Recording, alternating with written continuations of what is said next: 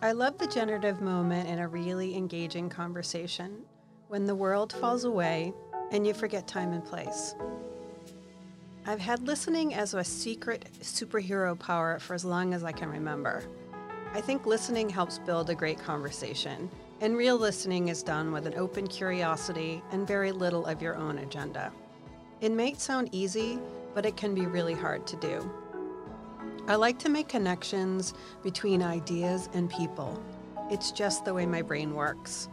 Why do we connect with other human beings? I think it's part of the hierarchy of needs: comfort, connection, community. I've always been uncomfortable with the question, what do you do?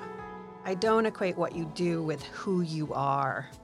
We all have multiple interests, passions, families, backstories, and futurescapes that make us who we are. Every interaction changes us, some in big and some in small ways. I hope this podcast changes you.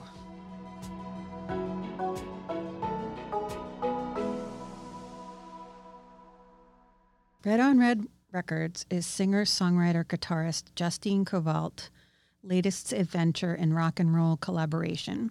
She describes the label's inception as follows. The idea sprang from a conversation I had with Lou Mansdorf of the fantastic Rumbar Records label. He's been a friend and mentor to me, and he encouraged me to take the energy I had for collaborating with and supporting fellow rock musicians and other creative types and start my own venture. I learned a lot in recent years in developing my two bands, Justine and the Unclean and Justine's Black Threads, building a successful monthly residency that spotlights talented guests' collaborative musical combos, The Mess Around, and co-founding a female-powered regional rock festival and musical community, Whistle Stop Rock. I'm looking now to take everything I've learned and everything that inspires me to the next level with this amazing roster of mutually supportive and collaborative bands.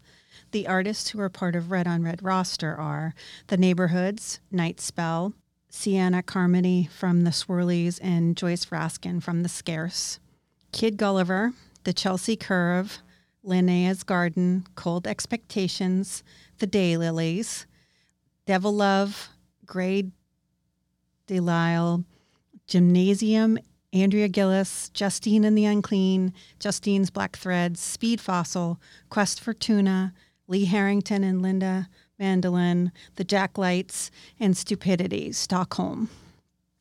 In the 1980s and 1990s, Justine played in a number of Boston bands, including Quest for Tuna, Grand Theft Auto, and the all-woman metal juggernaut Malachite. And then you can find her on Facebook, Red on Red Records, Instagram, Red on Red Records, YouTube, and Bandcamp. This is Hi Felicia. This is Felicia, and my podcast is Hi Felicia. I always screw up my intro. My guest today is Justine Kovalt. Did I say that right? Yes. All right. Ooh, I always give myself a little pat on the back when I do that. And we're going to talk about Red on Red Records and rock and roll and all kinds of good stuff today. Justine's way of introduction, is there anything you would like to say about yourself? Sure. My name's Justine Kovalt. I have an indie record label in Boston called Red on Red Records that was just started a little over a year ago. And I play in two bands, Justine and the Unclean and Justine's Black Threads. And really, has it only been almost a year? Yeah, the label started in November of 2020. Wow. And so, and our first releases came out in December of 2020, and then we kind of rolled from there into 2021. Wow. And I like the, when we talked before and in your bio, you talked a little bit about the inspiration to start something like this. Was it music that came first and then like this was a vehicle to launch that? Or was it the idea of this and then that helped spur on some of your musical stuff? So that's a great question. So it started out with the music, actually. I was playing in these two bands and really loving it after not playing for a long time. And I kind of got back into it and was writing songs and had a rock band and a country trio and just having a great time. And then I got into this thing called Whistle Stop Rock, which some women that I knew who played in great bands reached out and said, it was Simone Burke started a thread, a Facebook chat with me and Linda from the Chelsea Curve and Joe Ellen from Cold Expectations. And there were a couple other people involved, and Linnea from Linnea's Garden. And she was like, I would love to do a show with all of you. And on this chat, we just started to really get excited about doing a show. And then it was like, it's going to be a big show. And it's going to be a festival. And then it's like, we're going to take this festival on the road. And we were kind of joking, like the thread is hilarious and completely blue in content. I mean, we were just being very ribald, but we ended up actually doing all of that. And because we were spurring each other on, it was kind of like there was no one saying no. No one's saying that's not possible. No one's saying, I don't know why we want to do that. Everyone's like, yeah, let's do this. And so we ended up booking like 12 to 15 shows all over New England and lining up local bands at various cities to play with us. And it was very, very exciting. And for me, it was very resonant of kind of the experience that I had on Rumbar Records, where Rumbar just felt like a family. As soon as I got picked up by Rumbar, which was in 2017, and started working with Malibu Lou, who's the head of Rumbar, all of a sudden I was part of a family of bands, and I would go see them, and they would come see my band, and we would book shows together, and it just felt like, oh, wow, we're really supporting each other. And so the Whistle Stop Rock thing was the same, but it was very, it was driven by women, and it was just felt really natural that we're going to do this thing. And so we were booked all over the place regionally, and then we did our first two shows, and the pandemic hit. So going through that spring, we had to cancel everything, which was incredibly painful. And so we started doing virtual shows online, which people loved. I mean, people were stuck at home. They were miserable. They were bored. They were scared. And here's a rock show on a Friday night that I can watch for an hour and see a bunch of videos. And, you know, we did all kinds of stuff. We did live performances, like, you know, someone playing guitar in their living room. We did videos that were 3 different people in 3 different locations trying to record together. We did arty videos that were cut together to match a studio recording that had been done earlier. I mean, we would do anything just to entertain people. And that took off. People really liked it. And then, again, another thing came up on a chat where we were joking about doing a show at a drive-in movie theater because we wanted an outdoor venue. That summer of 2021, it was like hardly anyone was vaccinated. It's like, if you want to do a show, you got to be outside. And so we were talking about this drive-in down the Cape that maybe we could do that. And we started joking about drive-ins. And Simone said, oh, well, you know, I know all about the drive-in. I was the dry hump queen of my high school. And we all just lost it and laughing our asses off. and I said, that's a song. And she's like, yeah, that's a song. And I was like, all right, write that song. And within a day, she had written the lyrics, sent them to Linnea Herzog from Linnea's Garden. Linnea wrote the music, and it was perfect. It's like, here's a complete and total song. And then we recorded it from various locations. So it was like, we all learned it. It was like 7 or 8 of us playing on this, learned it, played it, sent all our parts to David Minahan at Woolly Mammoth, and he mixed it together. And then we did the same thing with the video. We did a video that was a bunch of cuts of us all in different places that summer, just like, you know, playing and dancing and stuff. And it was just so joyous. And so for me, the label kind of comes from that feeling of collaboration and mutual support, and how powerful that is. You know, it's like you have a vision for yourself as an artist and a writer and a player. But I feel like when I was younger, I felt like I was alone. Like I was pushing against something all the time to make my own art.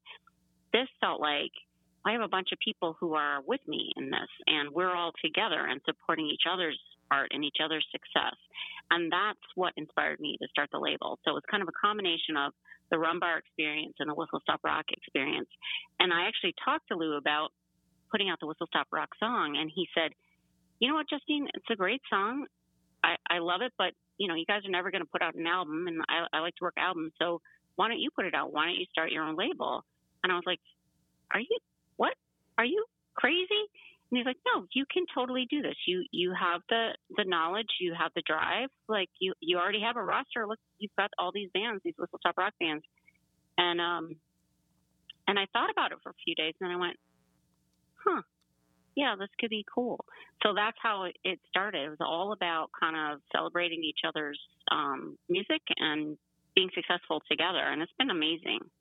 Yeah, I mean, there's so many things there. I remember the momentum around Whistle Stop and being excited about that. We definitely, because my husband Adam is in the Daylilies, we watched some of the Red on Red stuff online and was like, we're so excited to have like things at home and to participate in, like, for myself being able to participate in, I belong to a writers collaborative here in Malden, being able to do that online during pandemic and, like, be with like-minded people, have our work, discuss our work, share our drafts, have people give you feedback. And then there was another there's a couple of great projects that I'm involved with in Malden around different types of artists responding to each other's work. So there's going to be an exhibition coming up in April called Lines by Lines, and Lines Connecting Lines, Line by Line. I always get the name of the exhibition wrong, but it's visual artists responding to poetry. So I write poetry. Oh, wow. So that's very cool. And everybody did everything blind, so there are no names on the work. And so it'll be really cool to see how they respond. But I love that idea of collaboration, especially I think music very much lends itself to that anyways. But this idea of spontaneously gathering an idea in a chat like that and then being like, wait a second, that's a song, and then someone else putting music to it. I think that's just that's very cool. And there's also, I could be reading into this, but I'll see what you think of it. I think women collaborate somewhat differently. I would say that's probably true. At least the Whistle Stop Rock thing, and I played in an all-women band in the late 80s and early 90s called Malachite, and we were like a gang. Like we took so much crap for being like an all-women metal band at that time that we were just thick as thieves, and were very supportive, openly supportive of each other, both musically and kind of friends and emotionally. It was a lot. It's kind of a lot. I mean, it's pretty intense, but it was really important for us to be able to do that. And when I work with men, and I work with a lot of men too, and it's wonderful, but it's a little bit more like, so can you send me the set list? Yes, here's the set list. Okay. Do you like what I'm playing here or not? Do you want me to change it? It's a little more like there's somebody clearly in charge. Yeah. And with my bands, it's me, but it's like kind of like, you're somebody's directing stuff. With the Whistle Stop Rock, it was very just collaborative. Like we were all throwing our ideas in and encouraging each other. Yeah. And so it has a slightly different texture. I also think there's this whole us against the world thing that happens with women when they're working together. It's kind of like, wow, this is going to work, and we're going to make this work. And it's a great feeling. Yeah. I think, a fan of men. Men are wonderful. I married one. The idea that I don't know it's a different spirit of collaboration, and it also it's less. One of the things that I do like about working with guys is it's very transactional sometimes. So it's very like, and it's done. Like there's no lingering feeling or thought after whatever the exchange is. Women, I find at least, are a little bit more emotionally invested, which is good, but can also be like the like you said, can be intense, like with your experience perhaps with Malachite, which I could see, like the amount of shit that you probably took when you were doing that. Just we really did. Immense. I can't even begin to tell you. Yeah. So I mean, I think it's like I hate to kind of generalize. What I would say is that there are women I work with who are very transactional, and they're very just like, I'm really focused on what I'm doing here, and here's how we're going to work together. And I appreciate that. There are also women who I work with who become like lifelong friends, and that's really good too. And men the same way. There's kind of like a split, you know. It's kind of like it's a personality thing. Yeah. But I think men are raised and kind of trained more to be kind of like business, like transactional. Yeah. And that's probably a shame, actually, because the connection part's really cool too, especially in music. And I think a lot of it goes unspoken. I mean, part of the reason that people become musicians is that they want to express something that they can't say in words. Yeah. Or they can't say in words alone. Like if you think about the lyrics of a song and what they mean as poetry, and then what they mean as music with a melody, and then what it means with a band behind it, and what that sounds like, and how it kind of adds meaning every way that you go with it. And I think there are people who like to play music because they don't want to explain themselves completely in words, you know? Yeah, I have friends who are different types of artists, writers, and visual artists, and we talk a lot about, like, do you explain your work? Do you want to explain your work? Do you want it to just stand? And I always try to reserve my explanation because I like to hear how people have received it. And I think with music, it's layers. Like you said, it's people may be responding to the bass line, people may be responding to the lyrics. It's so funny. And I feel like, actually, I do feel like now, because of social media, where it used to be like if you were a musician that you kind of could have a mystique and you didn't have to directly communicate what you were thinking when you wrote that song to people. Now it's a standard question. What inspired that song? What were you thinking? What were your influences for this song in particular? What kind of sound were you trying to get?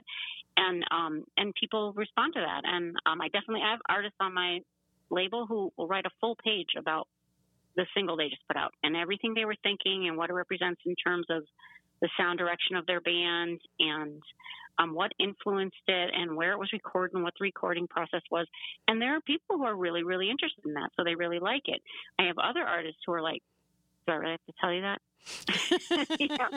And then I go, no, you don't really have to. I mean, the people can guess, you know, it's fine. It's okay either way. You know, it's kind of about how you want to, whether you want to add that layer to your songs or not, you know. I used to work for Mass College of Art, and we used to have a big debate about the idea that a lot of people go to a museum or they're looking or experiencing art, and they're always reading the plaque or the explanation. Right. So I think it does.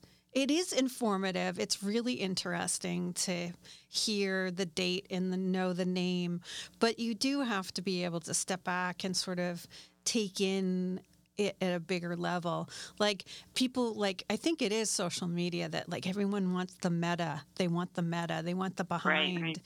Right. They want the, you know, fan art. They want the subtext. They want to know the Easter eggs and all this stuff, and be in on behind the scenes kind of stuff, which is interesting. But I think then there's also the comeback of vinyl, which is really about experiencing an album again, like experiencing sound on a different level, experiencing Right, and the also music. the sequencing, and so that's. I mean, for a while it felt like the whole music industry was about songs, and that songs were mixed up in playlists, and you know, the album is kind of coming back, and vinyl makes you listen to it in order. I mean, you can lift up the needle and put it back down, but you really shouldn't. You know, it's like listen to this thing in the order that it was meant to be listened to. You know, I'm doing my first vinyl this year. I have a Speed Fossil is coming out with No Anesthesia on vinyl, and Stupidity featuring Keith Strang is coming out with Waking Up the Band on vinyl. That's cool. And yeah, I'm excited about it. It's really hard to get vinyl made right now, by the way. Huge supply chain issues and just demand issues. Oh, that makes sense. It's a long, long time to get something on press. Oh, that makes sense. Yeah. I was going to ask, growing up, what kind of, how did music factor into your life? Like, did you take lessons or? Yeah, it's a great question. So, growing up, I would say I grew up in a musical household in that my mom listened to music all the time, and my mom was born at the perfect time in life. If you think about this, she was born in 1940. So in 1955, when rock and roll hit, she was 15. Oh my God! And she was a greaser. She had a DA, and she just loved rock and roll. You know, and in like 1965, she was 25. Wow. And kind of going into like the whole the sexual revolution and rock and roll becoming like the biggest music, and she was really into all of it. So, you know, we had a vinyl record player at home. We had a 8-track later, and she was really into the greatest music. Like she, you know, she was into everything from like, you know, Yakety Yak, Don't Talk Back to like Crosby, Stills, Nash and Young, 4-Way Street. It was like, so I was exposed to a lot of great music growing up, which I really cherish. And I remember the day the Beatles broke up, and my mother and my babysitter were like inconsolably crying. I was like, what's going on? But wow.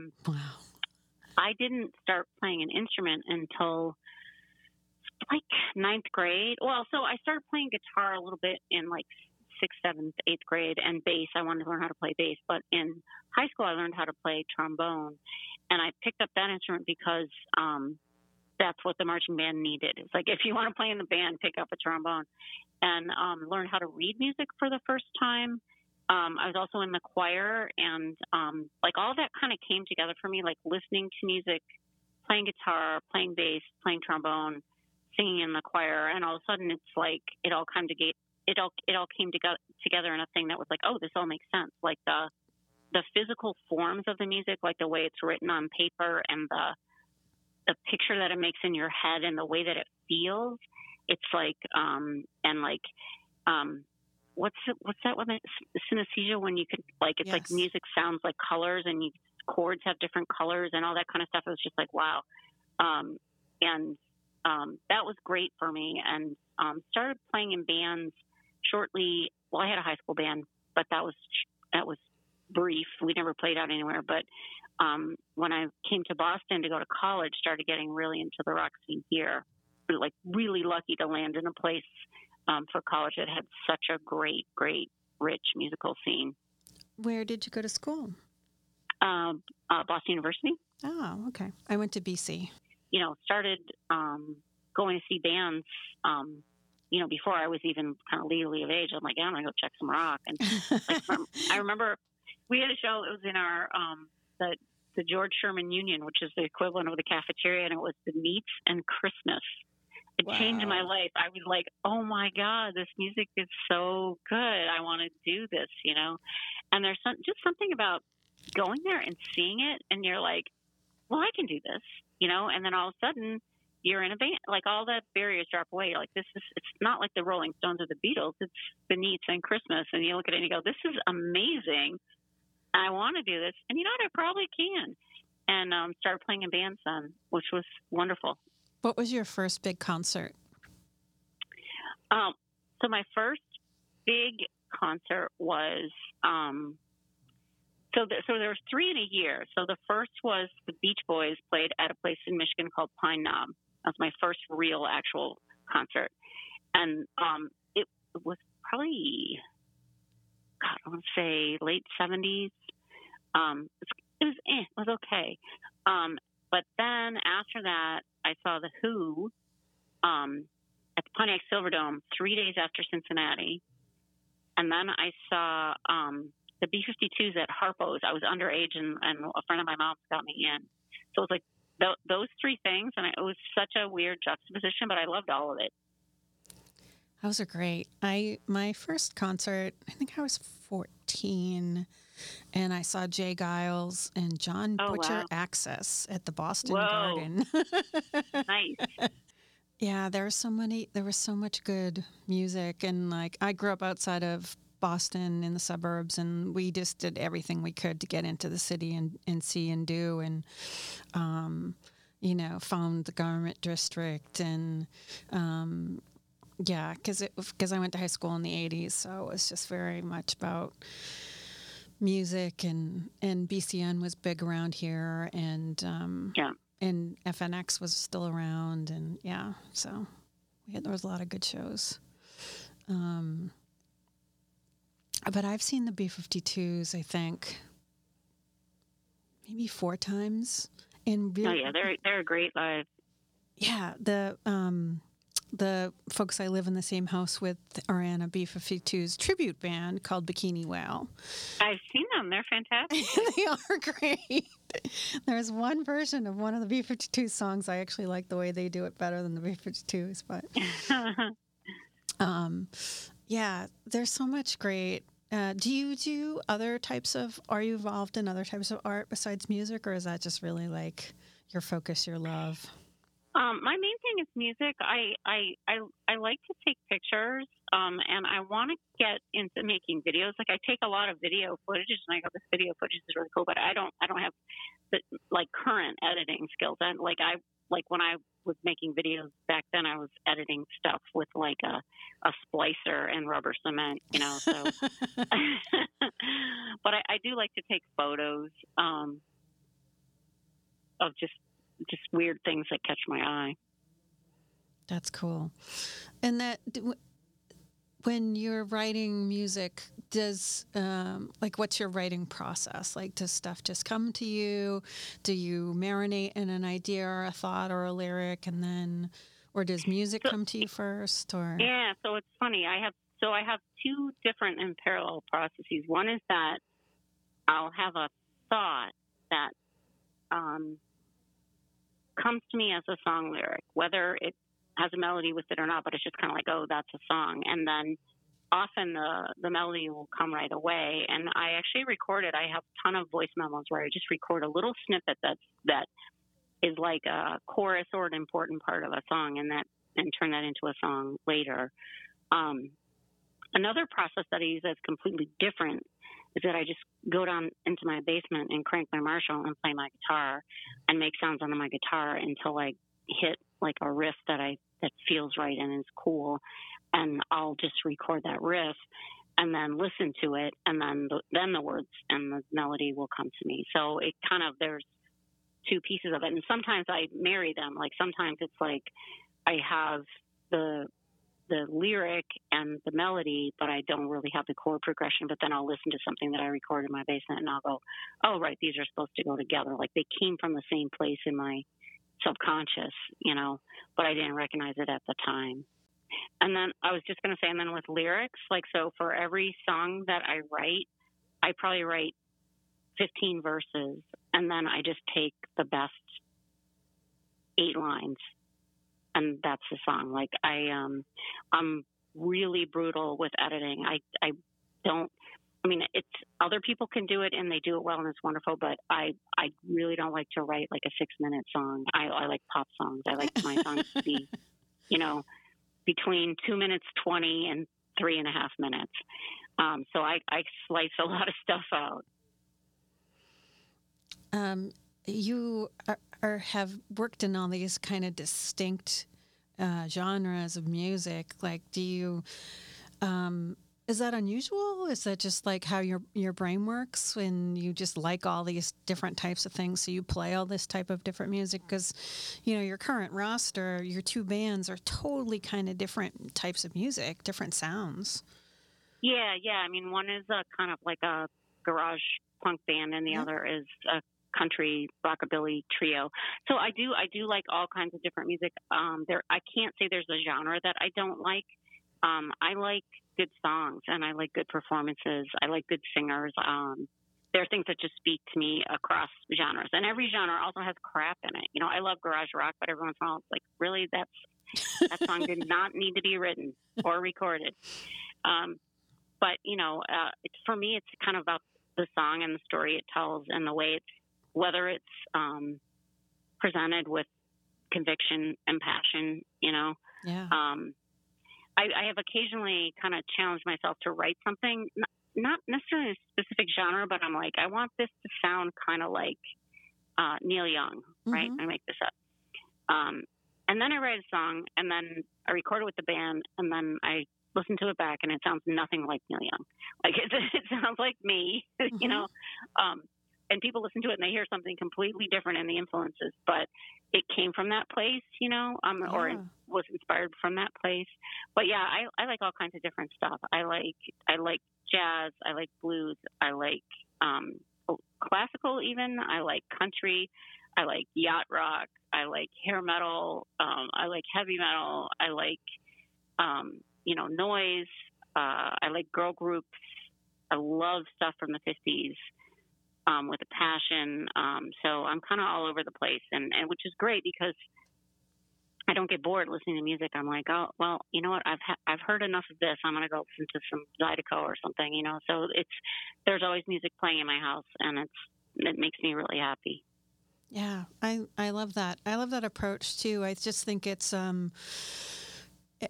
least from my perspective, because I'm a music connoisseur, but I'm not.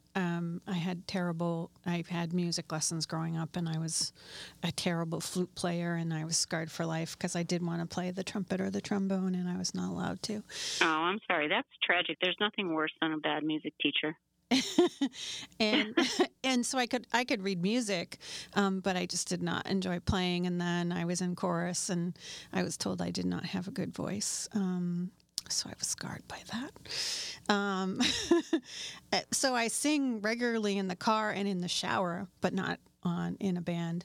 But I've always supported, and I did some booking back in the day and managed bands back in the day. But I've always been like peripherally supporting artists, and maybe that's also why I married my husband, because he's a drummer. So yeah, that's great. But I love consuming different types of music. I think that's just the way that my brain works too. I like world music. I like I like 80s pop music. I like, not really a metal fan, but there are certain metal groups that I'm definitely into. I like some 50s music, but I can't stand the Beach Boys. That's like one of my things. I don't like the Beach Boys.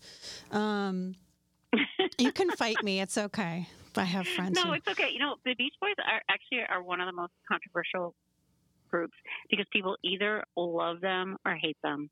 It's like a thing. Who I actually love is the Queers, who are kind of like the Beach Boys done right. Like Beach Boys done punk. But I love surf music. I love, I actually saw, who's the big surf guitarist? Dickie Dale? Dick Dickerson? Yeah. Oh, Dick Dale. Yeah, I saw him in New Orleans before he passed away. So, and my friend used to sit in occasionally with Ray Corvair when they played on Sundays at Plow and Stars. So, I like that music. I just don't like the Beach Boys. And I love classical music. And my mother, we had music appreciation. So I used to have to go into the Boston Symphony Orchestra every other Sunday and listen to the symphony play, which I found boring at the time. But I also like to consume different types of books and different types of movies. And hey, that's a question for you. When you're watching something, do you listen to the music, or is that like background, like for you, just like everybody else? I actually do listen to the music, especially, I like kind of like really big like fantasy stuff, like Lord of the Rings or Game of Thrones or Star Wars, whatever. And the music's thematic, and oftentimes it represents either a character or a culture. Yes. That's, you know what I mean? And so when it's like, oh, there's the Rohan theme, Yeah. And if it's good, it's really good. If it's bad, it's awful. Like, I think bad music in a movie can be really distracting. But when it works, it works. So what do you see on the horizon for Red on Red Records? Like, where would you like to take it? Do you have an idea? 2022 is kind of a big year for us because we're moving from in 2021, starting with digital singles, really, and really focusing on those singles and getting like the best recording of a great song and a video and putting it out as a single. And then we did a compilation at the end of the year, and I had a couple full lengths and EPs in 2021, but they were few and far between. But as these artists are kind of writing more and recording more and playing out more and building their catalogs, we're going into 2022 and everybody wants to put albums out. So there's going to be a lot of full lengths in 2022. And the thing about Red on Red, it is a record label, but the slogan is music, records, rock shows, and more. And so I'm booking a lot of showcases, kind of moved from virtual to live showcases, starting to think about more setting up like opportunities for touring bands who are coming into the region to play with local bands who have a good audience. Nice. Looking at sync licensing. You just mentioned like the music that's in movies. Like, I would love to have some of my artists have their music in movies or TV shows or what have you. Car commercials, yes. Yeah, exactly. Car commercials all the way. And also for me, the great thing about running this label is that I learn something new literally every single day. And at this point in my life, to me, that's a miracle. It's like, so I'm constantly doing research and trying to understand things better and understand the music industry. And music industry is tough now for artists. It's sort of like you put your heart and soul into writing and recording, and also a lot of money into writing and recording and doing your art, your cover art, and making a video or whatever you're going to do. And it goes out there, and you get 3 percentage points of a penny on every stream or whatever it is, And meanwhile, there's a whole industry of people between the artist and their audience that they're there to make money and in the role of connecting you with your audience. And there's nothing wrong with that. It's kind of like the folks have services that they provide, and some of them are really, really good. But from my perspective, if you're a good band, a good songwriter, a good performer, and you have, 10,000 fans, shouldn't you be able to break even on your recording? I think you should. And this is actually a passion of mine to try to create a little corner of the music industry where musicians break even. Yeah, equity. Yeah, I mean, I don't even think most of the artists that I'm working with don't expect to make a living playing music, but they're sinking a lot of their time and money into it. And, for what? It's like thousands and thousands of people hear a song, see a video, download it, stream it, and the artist gets virtually nothing. And I feel like that's something I would love to change in my lifetime. And so, that's kind of my credo when I book a show or something. I'm like, bands get paid first. When we distribute music, bands get paid first. And that's kind of how my label is structured. But I want to see it work. I want everybody to do well, Yeah, I think that's fantastic. That's a lot. That's I will make a comparison with writers and publishing, a lot of writers I know are self-publishing because there's so many layers between you and getting a book out. And Right. and it's an industry, and sometimes that's a great helpful thing depending upon what type of book you're writing. But what if you have something to say that's valuable to the world that other people would really jive with, and nobody can read it because you can't get it out, because you can't find the agent to find the publisher to find the editor to find the thing. So self-publishing is more and more commonplace because you can at least, at least split the difference, and you have an actual product and a thing that people can read and hold and handle and love and share. And right. That's the important thing. I love now that things are opening up post, we're not really post pandemic, but what is it when it's just a continuous cycle? It's not a pandemic. It's right. It's I forget the word. And it's endemic. The endemic that there's more and more shows that are happening. There's more places to see music. People are coming out more and more. I hadn't been to the Plow in a million years, and seeing a show there with the Daylilies and with Rick Berlin was amazing. Yeah, I love the Plow so much. I do that mess around. I think I've probably played at the Plow 60 or 70 times in the last 5 years. And it's one of my favorite places to play. I was just going to say, do you have a favorite place to play? Either, closed or now? Yeah, I really love the Plow. I really like Sally O'Brien's. I like Sally's too, yeah. Yeah, it's a fun place to play. It's just kind of like relaxed, and there is, if you play one of the early shows, there's this built-in audience of people who dance, and it's just beautiful. I really like Toad. I haven't played there, but I like going there. I used to love to see bands at the Lizard because the sound there is really good. Yes. Once Somerville played a lot there, like for big shows. It's a big room, or was a big room that you have to work to fill, but good vibe. But yeah, it's Midway. Played there a few times. I love a Midway matinee on a Saturday. That's one of my favorite things. It's in JP, though. JP's. It's a hall. Also a hall, but worth it is Square Root and Rossi. That's a fun place. I've played a couple shows there, and it's always just a blast. So there are places to play, and there, I've been exploring some new places, like bigger venues for my showcases. So. I've been doing shows at the French Club in Waltham with, it's a collaboration I'm doing with David Minahan from Woolly Mammoth and the Neighborhoods. Cool. It's called Red Mammoth Concerts. And so what we do is right across the street is the French American Victory Club in Waltham.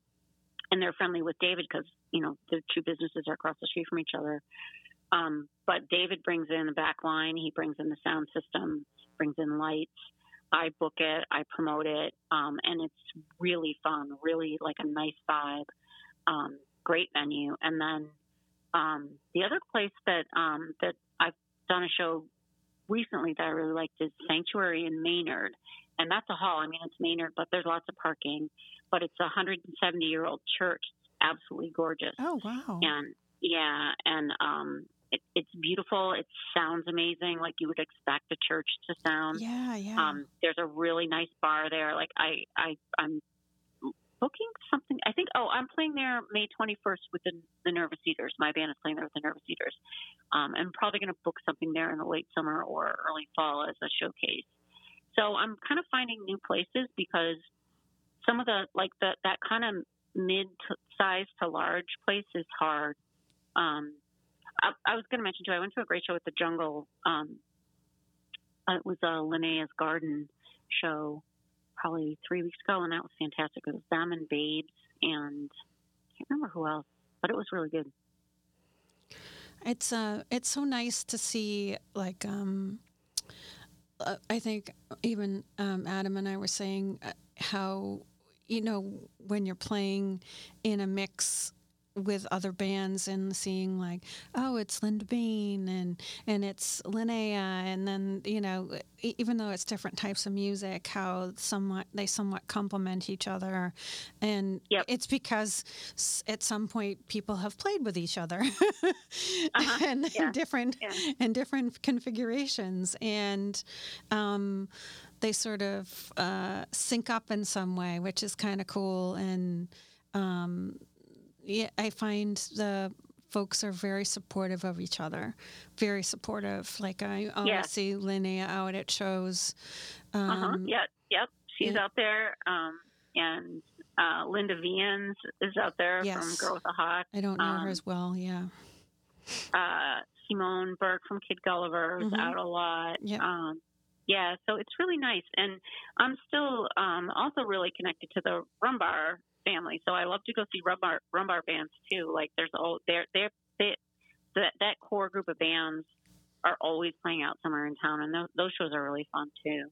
So it's kind of like, look at the listings and get out there and see some rock and roll.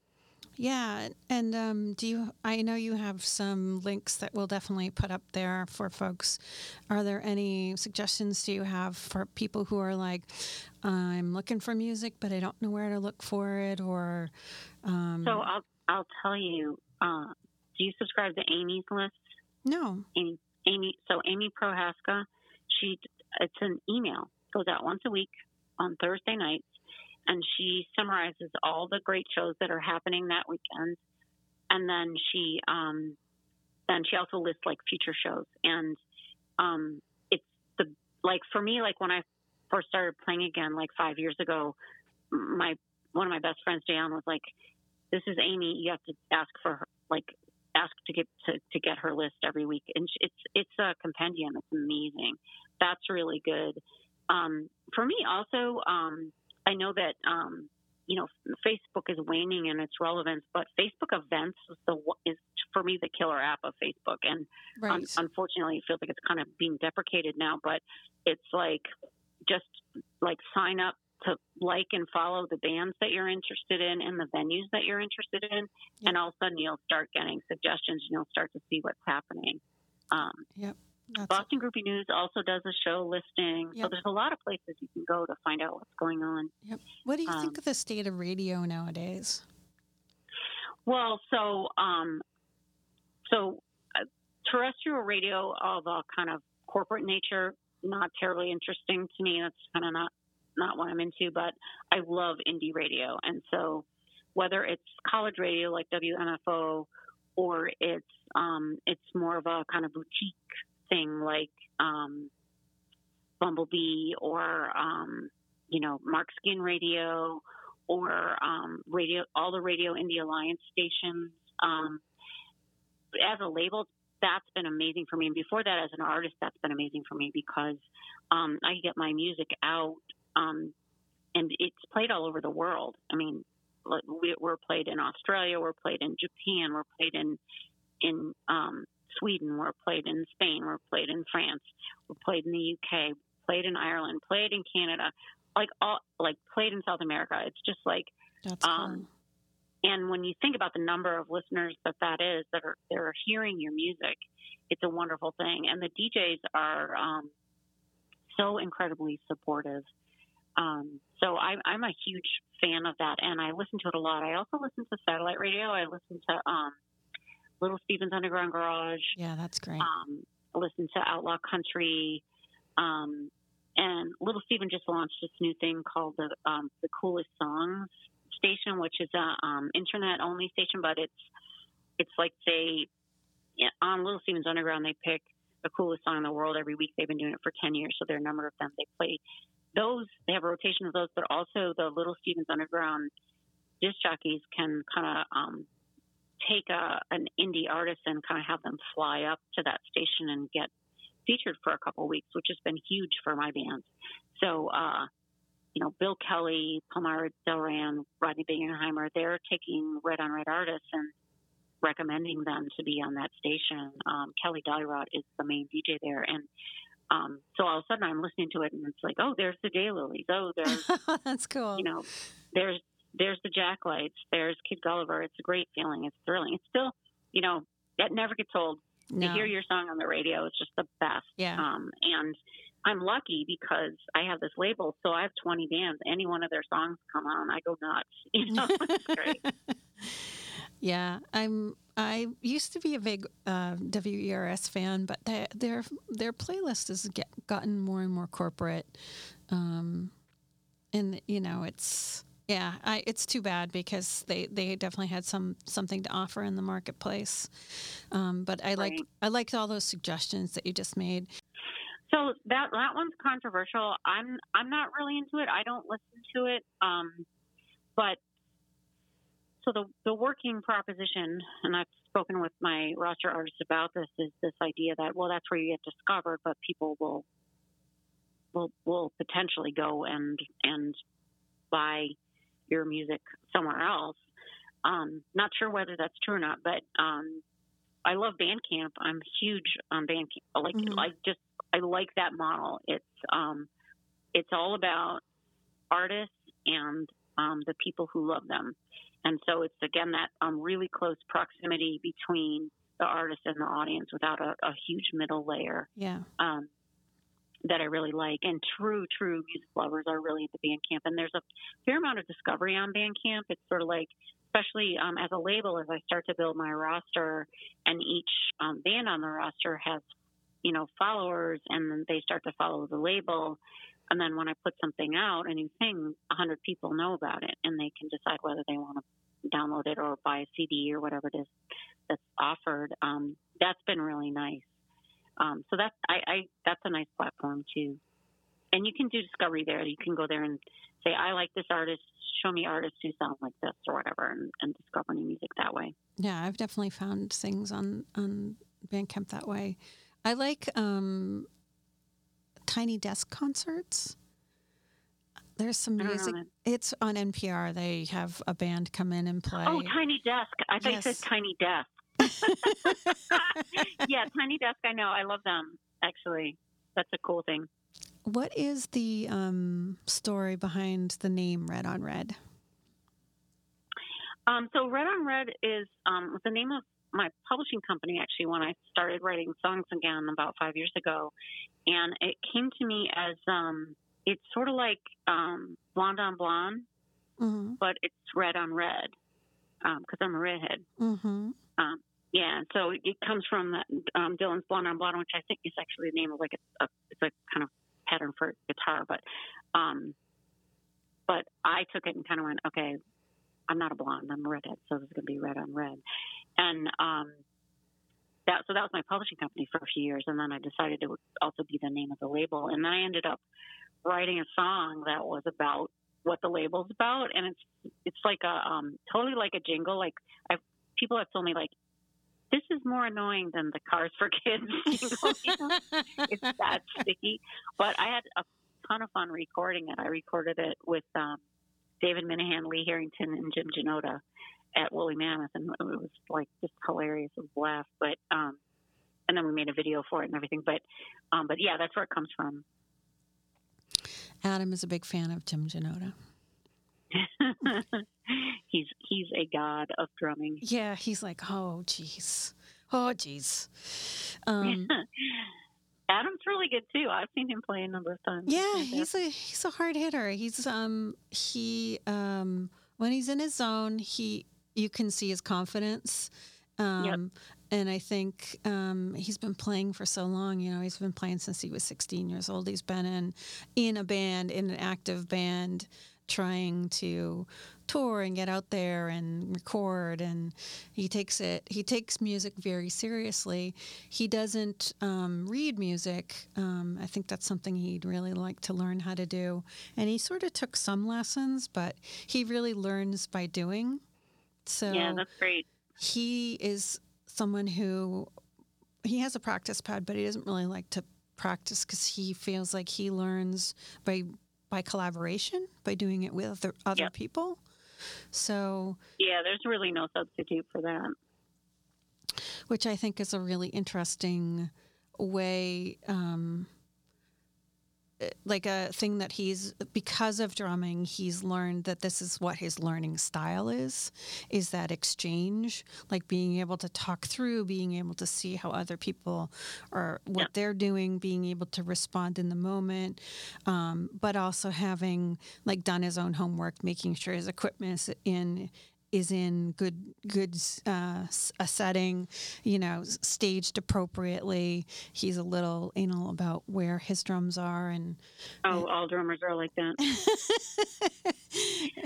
Well, it's funny. There's this cliche of like the drummers, like Animal and the Muppets, or whatever. But most drummers I know they're meticulous. Like things have to be just so. And I mean, Jim Janota in The Unclean, he knows the songs better than anybody, better than me. He'd be like, "Hey, it doesn't go that way."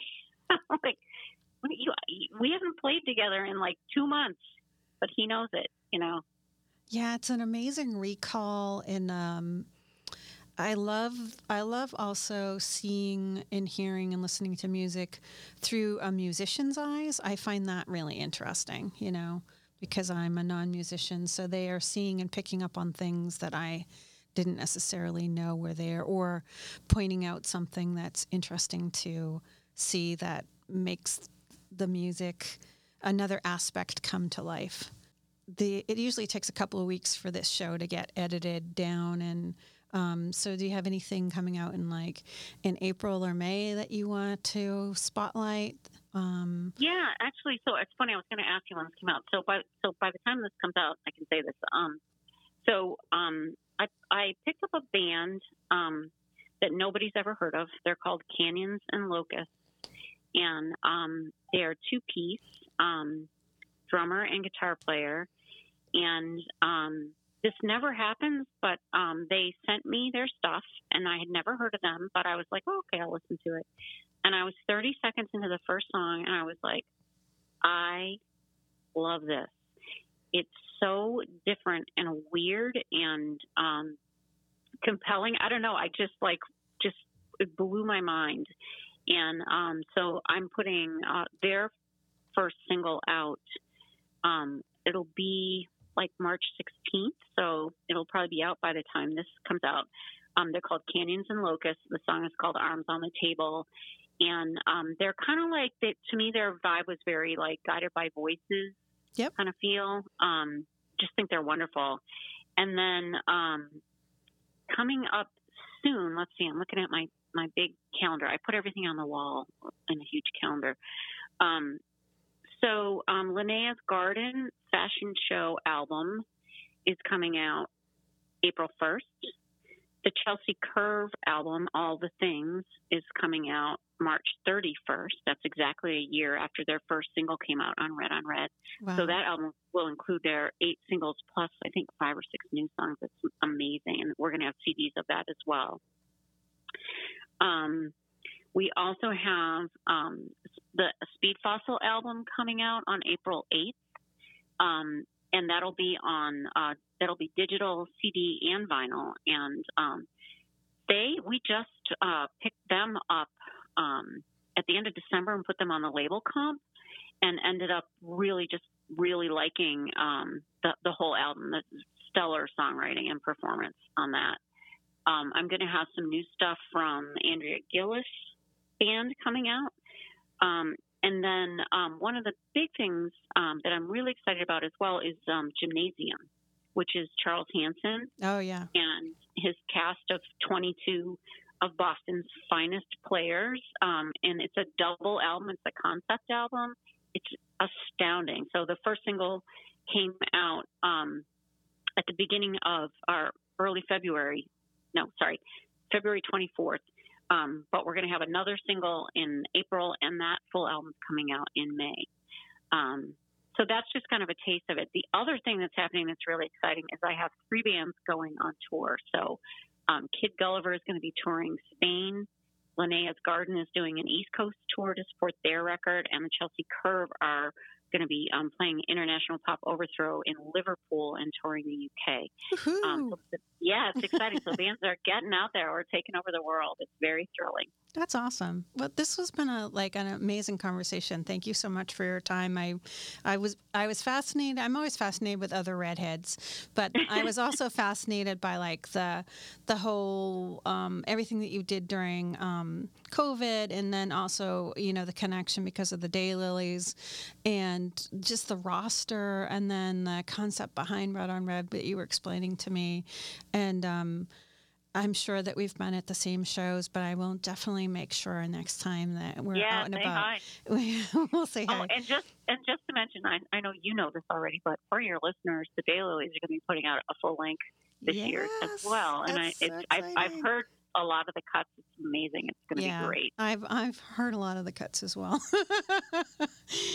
We can get it sometimes to play in Alexa, and then of course he thinks Alexa's good thing. So we're really looking forward to their album coming out. It's been a long time in the making, and it's going to sounds amazing. And their show the other night, they're always writing. Everybody's writing new music. There's 3 people in the band that write songs, so it's they're starting to add new things to their set, which was cool. And there's things that I love anyways.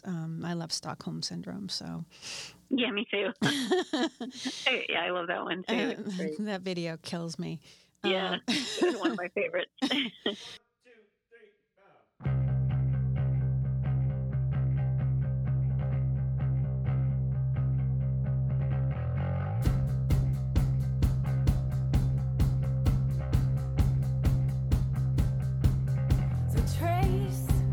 Mechanics and grace that you leave in your wake, so sweet and sure,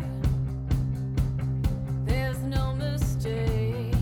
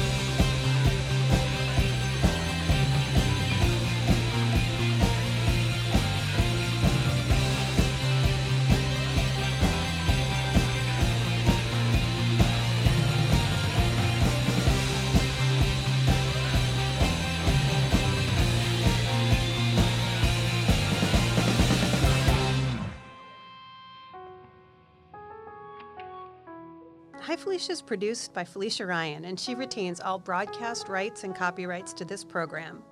Theme music provided by Stephanie Griffin. Technical support by Heather McCormick. Our sound editing is done by Sully Banger. Social media maven, previous guest, and my online content guru is Rachel Lento. Hi Felicia is supported in part by a generous grant from the Malden Cultural Council and recorded in cooperation with UMA Urban Media Arts in downtown Malden. You can find Hi Felicia on iTunes, Spotify, Pandora, Podbean, and most platforms that podcasts are found. Please take a moment to like, download, write a review, and share this program. You are our ears. Thanks for listening. To find out more about Hi Felicia or our guest or how to support this podcast, you can visit our Facebook page, our Instagram page, or www.feliciaryan.com, which is FELICIARYAN. And again, thanks for listening.